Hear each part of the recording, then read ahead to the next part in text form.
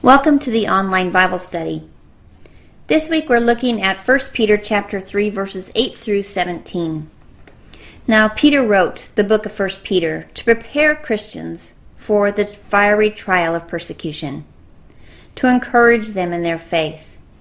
His approach was optimistic and positive. Prepare for the best was his message. In this section, Peter gave 3 instructions to follow if they would experience the best blessing in the worst of times. The first instruction was to cultivate Christian love, as we will see in verses 8 through 12. The second is to practice the Lordship of Christ, verses 13 to 15. And the third was to maintain a good conscience, as we'll see in verses 16 to 17. So let's begin by looking at the first instruction. Cultivate Christian love. Let's start off by looking at chapter 3 and reading verses 8 through 9. It says, "Finally, all of you be of one mind, having compassion for one another. Love as brothers, be tender-hearted, be courteous, not returning evil for evil or reviling for reviling, but on the contrary, blessing, knowing that you were called to this, that you may inherit a blessing." Now here, Peter says, finally. Obviously, he is not concluding that the epistle, because there's more to come, right? He was simply summing up a series of exhortations concerning submission, which began back in 1 Peter chapter 2, verse 11, where we were talking about the submission of government and authority. Then the verse goes on to say, all of you. He is addressing all, whether it be the masters and servants, husbands or wives, as we talked last week, or the entire body of believers. And then notice he exhorts them in 6 areas. He says, to be in one mind, having compassion for one another, love as brothers, be tender-hearted, be courteous, do not retaliate, but bless those who do evil against you. Ladies, as believers, we are to live in harmony. When the world looks at us, they should see a spirit of oneness. They should see us standing together through thick and thin, regardless of the circumstances happening around us. Now, we should not be out there arguing, bickering, and gossiping, causing dissension. Just like our example of the godly marriage partners last week. When we are putting each other down, not showing respect, we dishonor God. Think about the church family. When we are putting each other down, gossiping about one another, what example does that leave? Well, it is certainly not honoring to God. Yes, we all have different personalities, different ways of handling things, different God-given gifts, but together we are whole. Together we make up the body of Christ. Take, for example, the physical body. It is made up of many parts, right? You have hands, you have eyes and feet, you have internal organs. But together it functions in harmony, and it needs each part, just like the body of Christ does. Peter here is reminding us that we are united together, that we must seek to honor God in everything that we do, being of one mind, working together for the common goal of spreading the gospel and winning the lost to the Lord. Let's turn over in our Bibles to Romans chapter 12, verse 16. It says, "Be of the same mind toward one another. Do not set your mind on high things, but associate with the humble. Do not be wise in your own opinion." And then let's skip over a few chapters and look at chapter 15, verse 5 in the book of Romans. It says, "Now may the God of patience and comfort grant you to be like-minded toward one another, according to Christ Jesus." Ladies, we are to be of one mind, to be like-minded, keeping our focus on Christ and giving Him honor and glory through our conduct, that those around us will be drawn to Christ, and then the ultimate goal of winning the lost to Christ. The second exhortation is that Peter says that we are to be compassionate towards one another. The words here, having compassion, are the translation of a Greek word, sympathos, which we get the word sympathy, meaning we are to be sympathetic. We should be willing to share in others' needs and being responsive to their feelings, having sensitivity and compassion towards others. When they suffer with those, we should suffer. We need to weep with those who weep and rejoice with those who rejoice. Unity cannot exist unless believers feel compassion and sympathy for one another. You cannot be seeking to get your own way, not caring what happens to others, and live in unity. So unity demands sympathy, feeling for one another. Now let's look back a little bit in Romans and look at chapter 12, verse 15. It says, "Rejoice with those who rejoice and weep with those who weep." Galatians 6:2 says, "Bear one another's burdens and so fulfill the law of Christ." And then in 1 Corinthians chapter 12, verse 26, it says, "And if one member suffers, all the members suffer with it. Or if one member is honored, all the members rejoice with it." Ladies, we are to be compassionate towards one another. This is not me saying this. This is the Scripture telling us this. The third exhortation that Peter gave to us in chapter 3, verse 8 says that we are to love as brothers. Now, this is very basic. It is just what it says. We are to love fellow Christians, brothers and sisters in Christ. Peter told us earlier in chapter 1, verse 22, and chapter 2, verse 17, that we are to have a sincere love for our fellow Christians. It is not that we're just supposed to say we love them, but we're supposed to be sincere.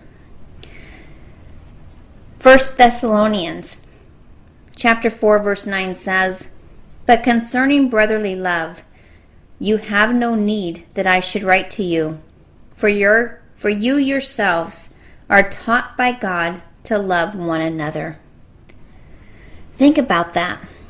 We are of the same family, right? The family of God. And God has taught us how to love one another. If we're reading His Word and studying His Word, that is how He is teaching us. He is the very example of love. The fourth exhortation that Peter tells us is to be tender-hearted. Now, the King James Version says pitiful. The word pitiful here is obsolete. It means something different. The Greek word that he used here means tender-hearted. The term that he used here is eusplangenos.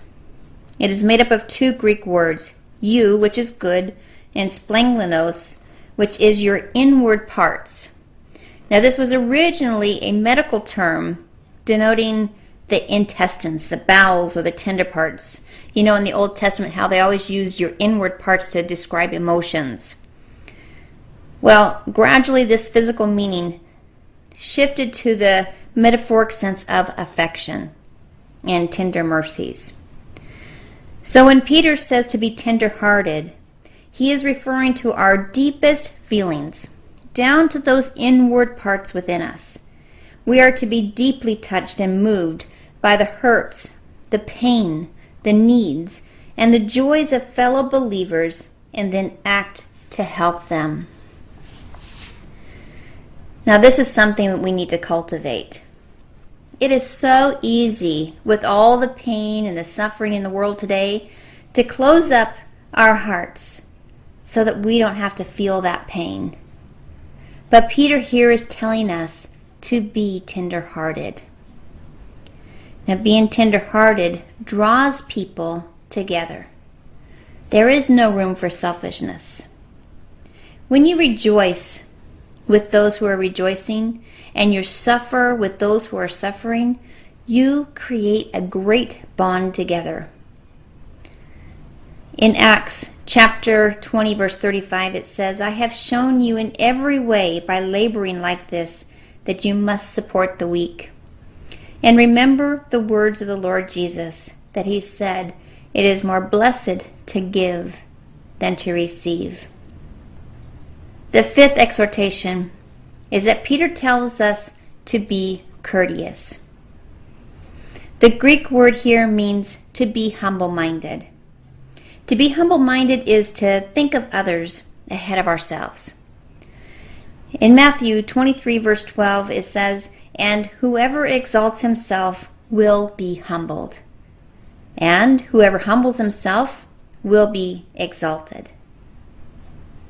And then in 1 Peter chapter 5, verse 6, it says, "Therefore humble yourselves under the mighty hand of God, that he may exalt you in due time." Now this leads right into the exhortation of number 6 that Peter tells us, and we now look at verse 9. It says, "Do not retaliate, but bless those who do evil against you." Well, ladies, I'm not going to kid you. This is not always easy. We try to make sure that we don't retaliate when someone does something towards us. But we are humans. We have sin natures, and our natural response at times is to retaliate. On top of not retaliating, Peter tells us that we are to bless those who do evil against us. Now, the word bless here means to speak well of. So instead of reacting against our persecutors, we are to find something that is commendable about them, and we are to commend them for it, to speak well of them. So you don't want to be having where if somebody does something and they're saying some bad things about you or something like that, you don't want to go over and talk to somebody else and say, "Can you believe what so-and-so did?" No, we are to speak well of them. This is going to turn them around. They're going to say, "Wow, they didn't react like I thought they would." It's going to show God's example. Now, sometimes it is easier to forgive and not retaliate than to turn and bless them. This can only be done by the power of God. This is not within our nature to do. Now, Peter, he knows all about retaliation. You remember in the garden, Peter retaliated with using a sword against Christ's enemies in Luke 22. And he cut off the ear. Ladies, persecution was rampant in those days, just as it is now, and it will only get worse. The church today needs to be prepared because difficult times are ahead of us. It is inevitable.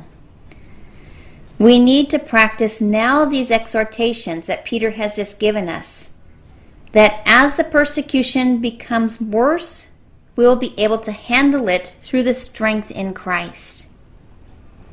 Think of the impact upon the persecutors when an attitude of love and blessing is demonstrated towards them. Every persecutor is not going to necessarily be won to Christ, but every persecutor would have a strong witness that could be used by the Holy Spirit in that persecutor's quiet, thoughtful moments. And some of them, yes, will be won to Christ.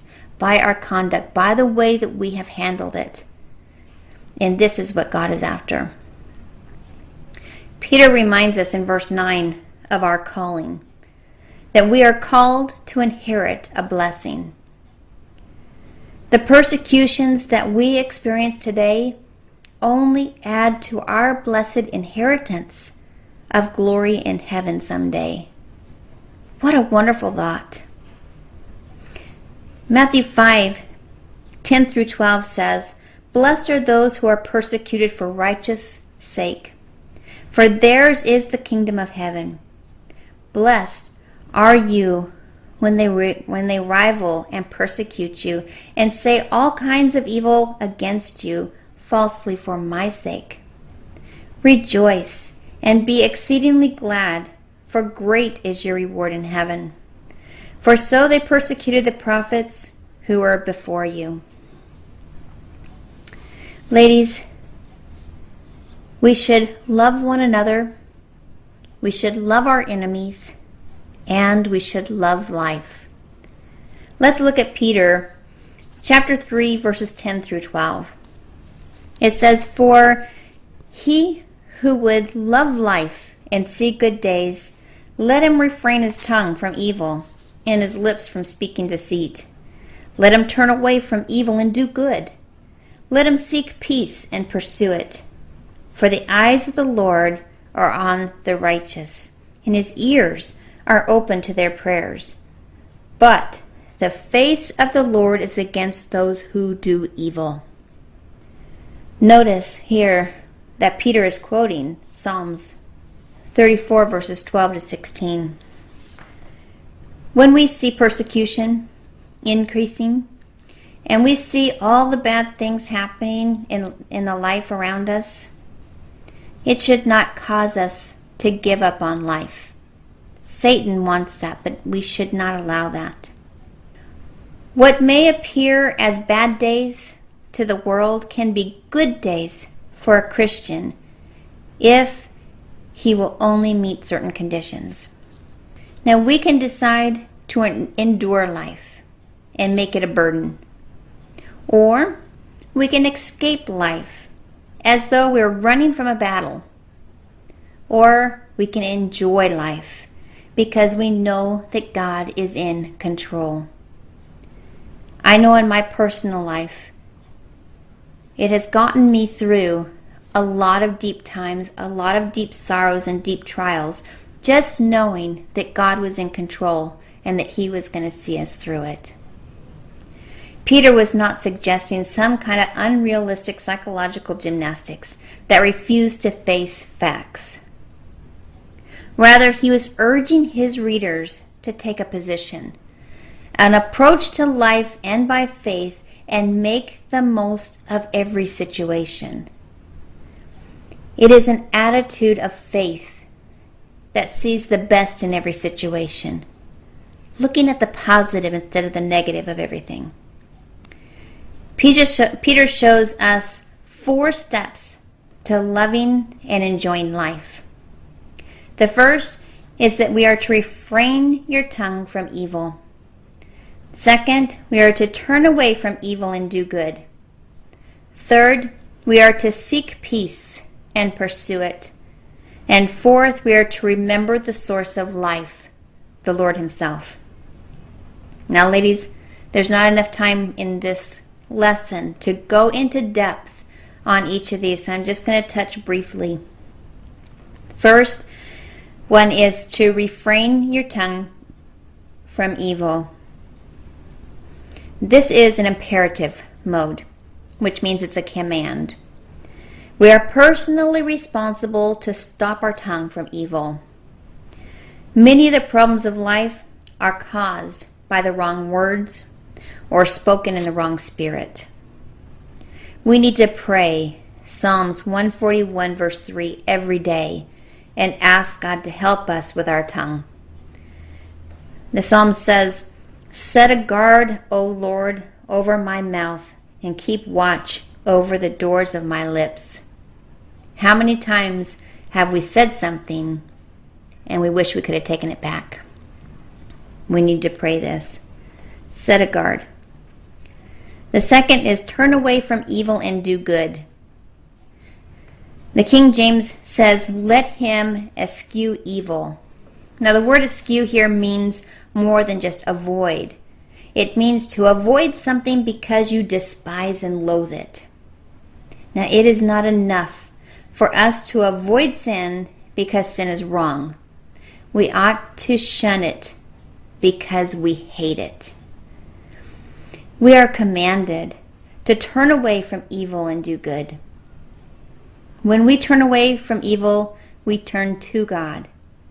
When we turn to God, we commit our life to godly living. We witness to the lost, not only in words, but also in our conduct. And we minister to those in need. Third, he says that we are to seek peace and pursue it. We are not only to seek peace, but we are to pursue it. Now the word pursue here means to run after, to chase after, and to press after. We live in a world full of people who could care less about peace, who are troublemakers. But we are commanded to seek and pursue peace. The fact that we are instructed to run after, to chase after, to press after peace means that peace is not always possible. There are going to be situations that we simply cannot have peace. Romans 14:19 says, therefore let us pursue the things which we make peace, and the things by which one may edify another. Peace is not always going to be attainable in all situations. There are going to be those who simply do not want peace. But we are to press toward the goal. As it says in Philippians 3 verse 14, I press toward the goal for the prize of the upward call of God in Christ Jesus. And then the fourth that Peter tells us is that we are to remember the source of life, the Lord Jesus himself. No person has life apart from God, right? And God sees exactly who it is that has received life. The scripture says, the eyes of the Lord are on the righteous. God sees the righteous, the very person that was just described, the person who controls his tongue, who does not speak evil nor deceive people, the person who turns away and flees from evil, the person who seeks peace and pursues it. Then it says, his ears are open to their prayers. What a beautiful picture here. The idea here is that he hears their cries in times of their need, and he meets that need. God cares and looks after the righteous day by day, never letting them suffer more than they can bear. God gives life, both abundant and eternal, to the righteous, and he looks after them by answering their prayers while they journey throughout this life. Nothing happens to God's people that he does not allow for some purpose. Whatever happens, God's people know that his promises of blessing, whether in this life or in the life to come, are certain. Not only are the Lord's eyes open and watching, but his ears are open to our prayers. He listens when his people call for him. He knows all of our needs, and he hears their prayers of suffering. These words would have been a great comfort to those suffering Christians of that day, just as they are a comfort to us, knowing that God is hearing our prayers and watching over us. But not only were they seen, heard, and ultimately protected, but those who hurt them would be judged. Note that the very face of God stands against those who do evil. The picture is that God does not only see the evil person, he stands face to face against him. He stands face to face to judge them. Now, a good day for the believer who loves life is not one which he is pampered and sheltered, right? It is which we experience God's help and blessing because of life's problems and trials. It is in those trials that we grow deeper to Him. It is a day in which He magnifies the Lord, as we see in Psalms 34, verses 1 through 3. We experience answers to our prayers, as we see in 4 through 7. We taste the goodness of God, as we see in chapter 34, 8. And we sense the nearness of God, as we see in Psalms 34, 18. So the next time you think you're having a bad day and you hate life, read Psalms 34, and you may discover that you're really having a good day to the glory of God. Now, the second instruction that Peter gave was to practice the Lordship of Christ. Let's look at 1 Peter chapter 3, verses 13 to 15. It says, "And who is he who will harm you if you have become followers of what is good? But even if you should suffer for righteousness' sake, you are blessed. And do not be afraid of their threats, nor be troubled. But sanctify the Lord God in your hearts, and always be ready to give a defense to everyone who asks you a reason for the hope that is in you, with meekness and fear." The word "and" here is seeing that God takes such good care of the righteous, who He is asking, who is he that will harm you? This is a rhetorical question. This is asked in view of the persecution and suffering through which these saints are going through. Now, Peter indicated that since the believers are righteous and God is watching out for them, no one can harm them. Romans 8:31 says, "Whatever shall we say of these things? If God is for us, who can be against us?" Ladies, we need to trust God to protect us in times of persecution. It is better to suffer for righteousness' sake than to compromise our testimony. As Christians, we are faced with crises, and when we are tempted to give in to our fears and make the wrong decisions. But if we sanctify Christ as Lord in our hearts, we need never fear men or circumstances. When Jesus Christ is Lord of our lives, each crisis becomes an opportunity for witness. Verse 15 of 1 Peter chapter 3 says, "But sanctify the Lord your God in your hearts, and always be ready to give a defense to everyone who asks you a reason for the hope that is in you, with meekness and fear." Now, the Greek word here is apologia, which means give a defense. This is where we get the word apologetics, which is the branch of theology that deals with the defense of the gospel. Now, every Christian should be able to give a defense of the hope that is in him through Jesus Christ. The sad thing is that every Christian is not ready.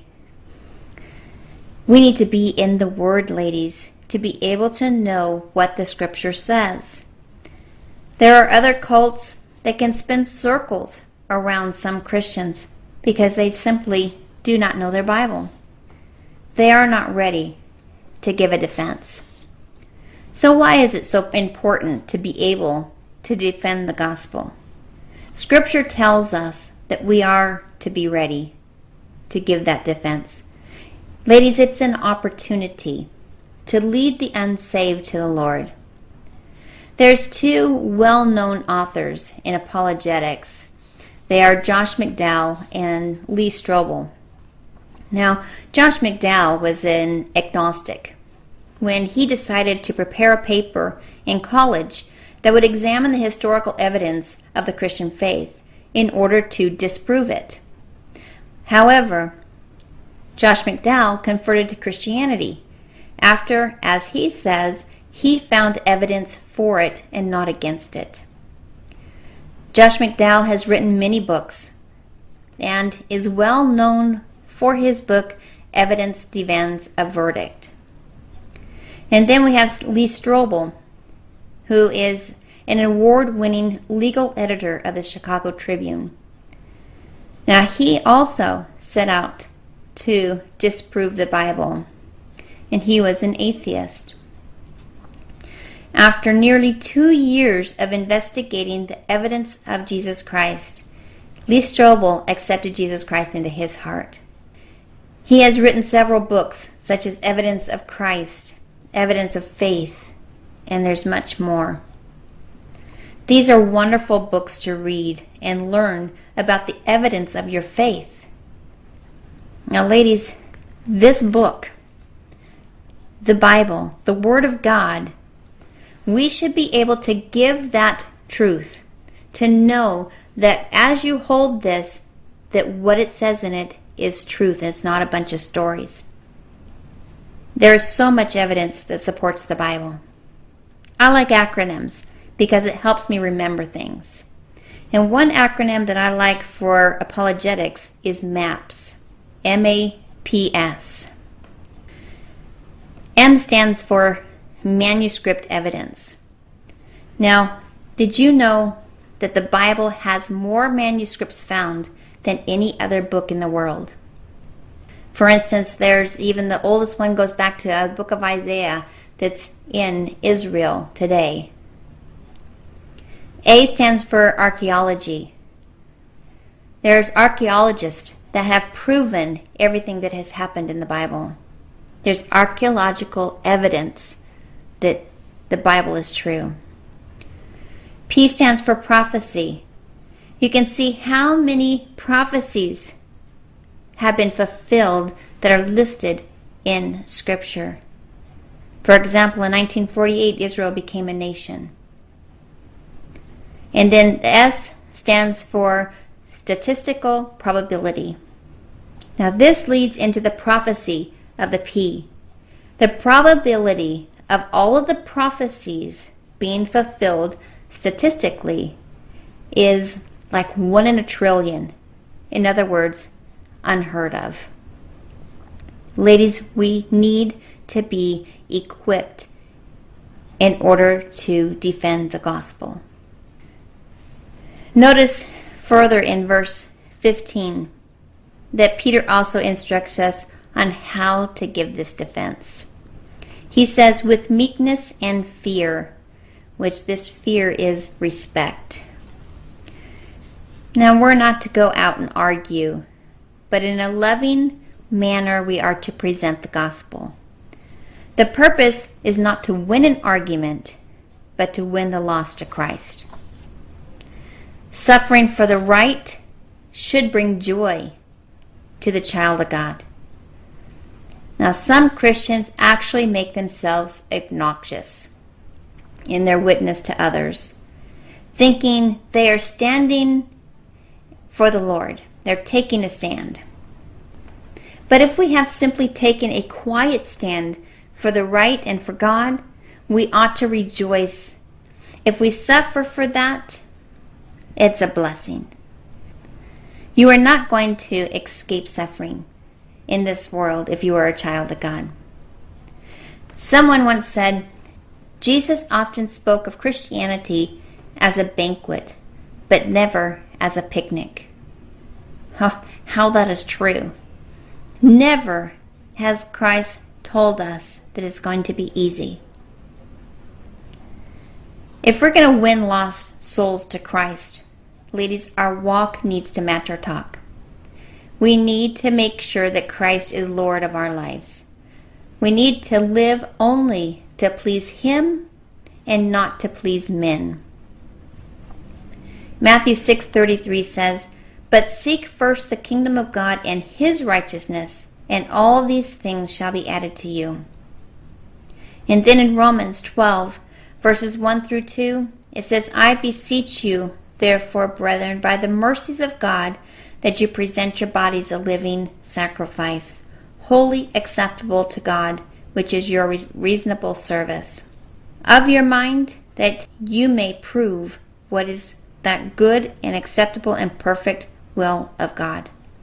When we seek the kingdom of God, as it says in Matthew 6:33, and we present our bodies as a living sacrifice, not conforming to this world, as it says in Romans 12, verses 1 and 2, we will not be satisfied with anything less than the will of God in our lives, living totally for Jesus Christ.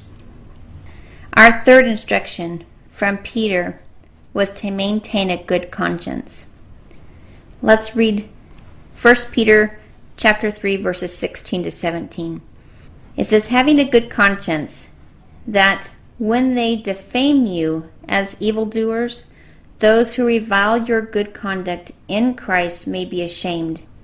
For it is better, if it is the will of God, to suffer for doing good than for doing evil.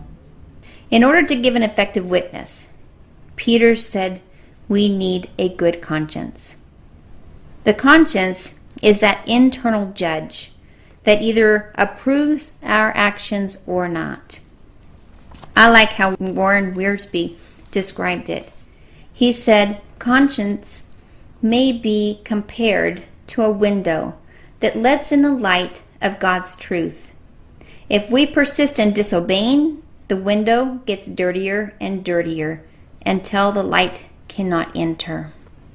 Conscience depends on knowledge. The light coming through the window. As a believer studies the Word of God, he better understands the will of God, and his conscience becomes more sensitive to right and wrong. So if we do not grow in spiritual knowledge and obedience, then we have a weak conscience. A good conscience always gives us peace in our hearts. And when we have peace within, then we can face the battles without.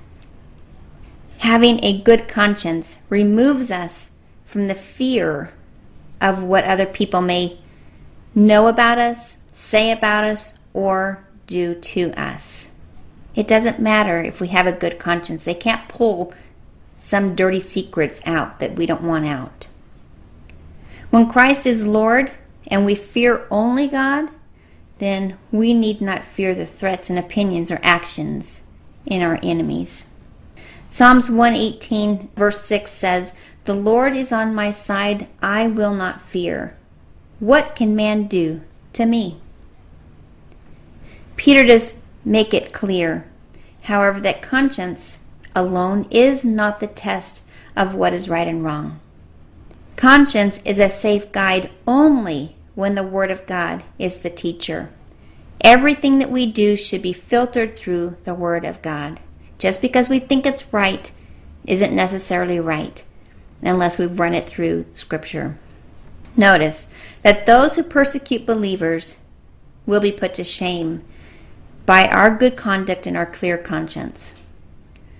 There is always going to be those who oppose and persecute us, and we may not be able to keep them from slandering us. But we can at least stop supplying them with ammunition.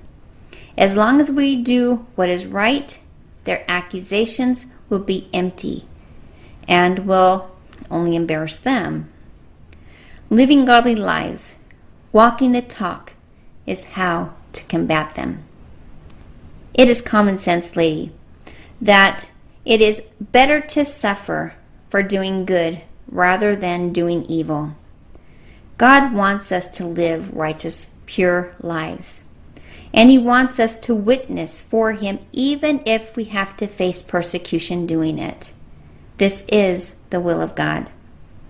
If you suffer for Christ's sake, you can rejoice in that. But if you're suffering because you have played the fool, because you have gone out, gotten into trouble because of sin, then that's a totally different story altogether. As times of difficulty come to the church, we must cultivate Christian love. For we will need one another's help and encouragement as never before. We must always maintain a good conscience, because a good conscience makes for a strong backbone and a courageous witness. The secret is to practice the Lordship of Jesus Christ. Ladies, Peter has given us great instructions to follow if we are to experience the best blessing in the worst of times. We are here for a short time, and as we journey through this world, we are to put Christ first. We are to walk a godly walk. We are to be examples, be the light in a dark world. We should be of one mind, living in unity with compassion, tender-heartedness, and humble-minded. When we make Christ Lord of our lives, then living every day for Him, we will have opportunities to witness. Ladies, we need to be equipped for that. We need to have a good conscience so that our testimony is pure. We need to walk the talk. God loves us so much. He wants to be the center of our lives. He wants us to put our full faith and trust in Him as we walk in this world, so that everything we do brings honor and glory to Him. There is a video out that shows a man who loves his son so much. He cares for him. It is such a moving video. This father loved his son so much that he did everything he could to meet the desires of his son's heart. His son told him one day that he wanted to be able to run in a triathlon someday. Well, the boy had cerebral palsy, and the father knew that he would never be able to do this. But the father granted that wish by carrying him as he did the triathlon. Now, he could have run the triathlon by himself and said he was running it for his boy. But that wasn't what the boy wanted. The boy wanted to be able to do a triathlon. So they set out, and in this video he shows him carrying his boy through this triathlon. As he swims, he has the boy in a raft, taking him with him on the bicycle, running everywhere. That boy is being carried by his father. They told the boy at the end of the race that he had competed in a triathlon, which met the dreams of this boy. The father, he got praise and glory for what he did for his son. Ladies, this is an example of the love of God and how He feels about us. He carries us through the trials of our lives, giving us the help and the support that we need. And in the end, God receives the praise and glory for what He has done in our lives. Ladies, we need to make sure that we give Him the honor and glory for what He has done in our lives. Next week, we're going to finish chapter 3 of 1 Peter as we look at verses 18 to 22. Until then, God bless.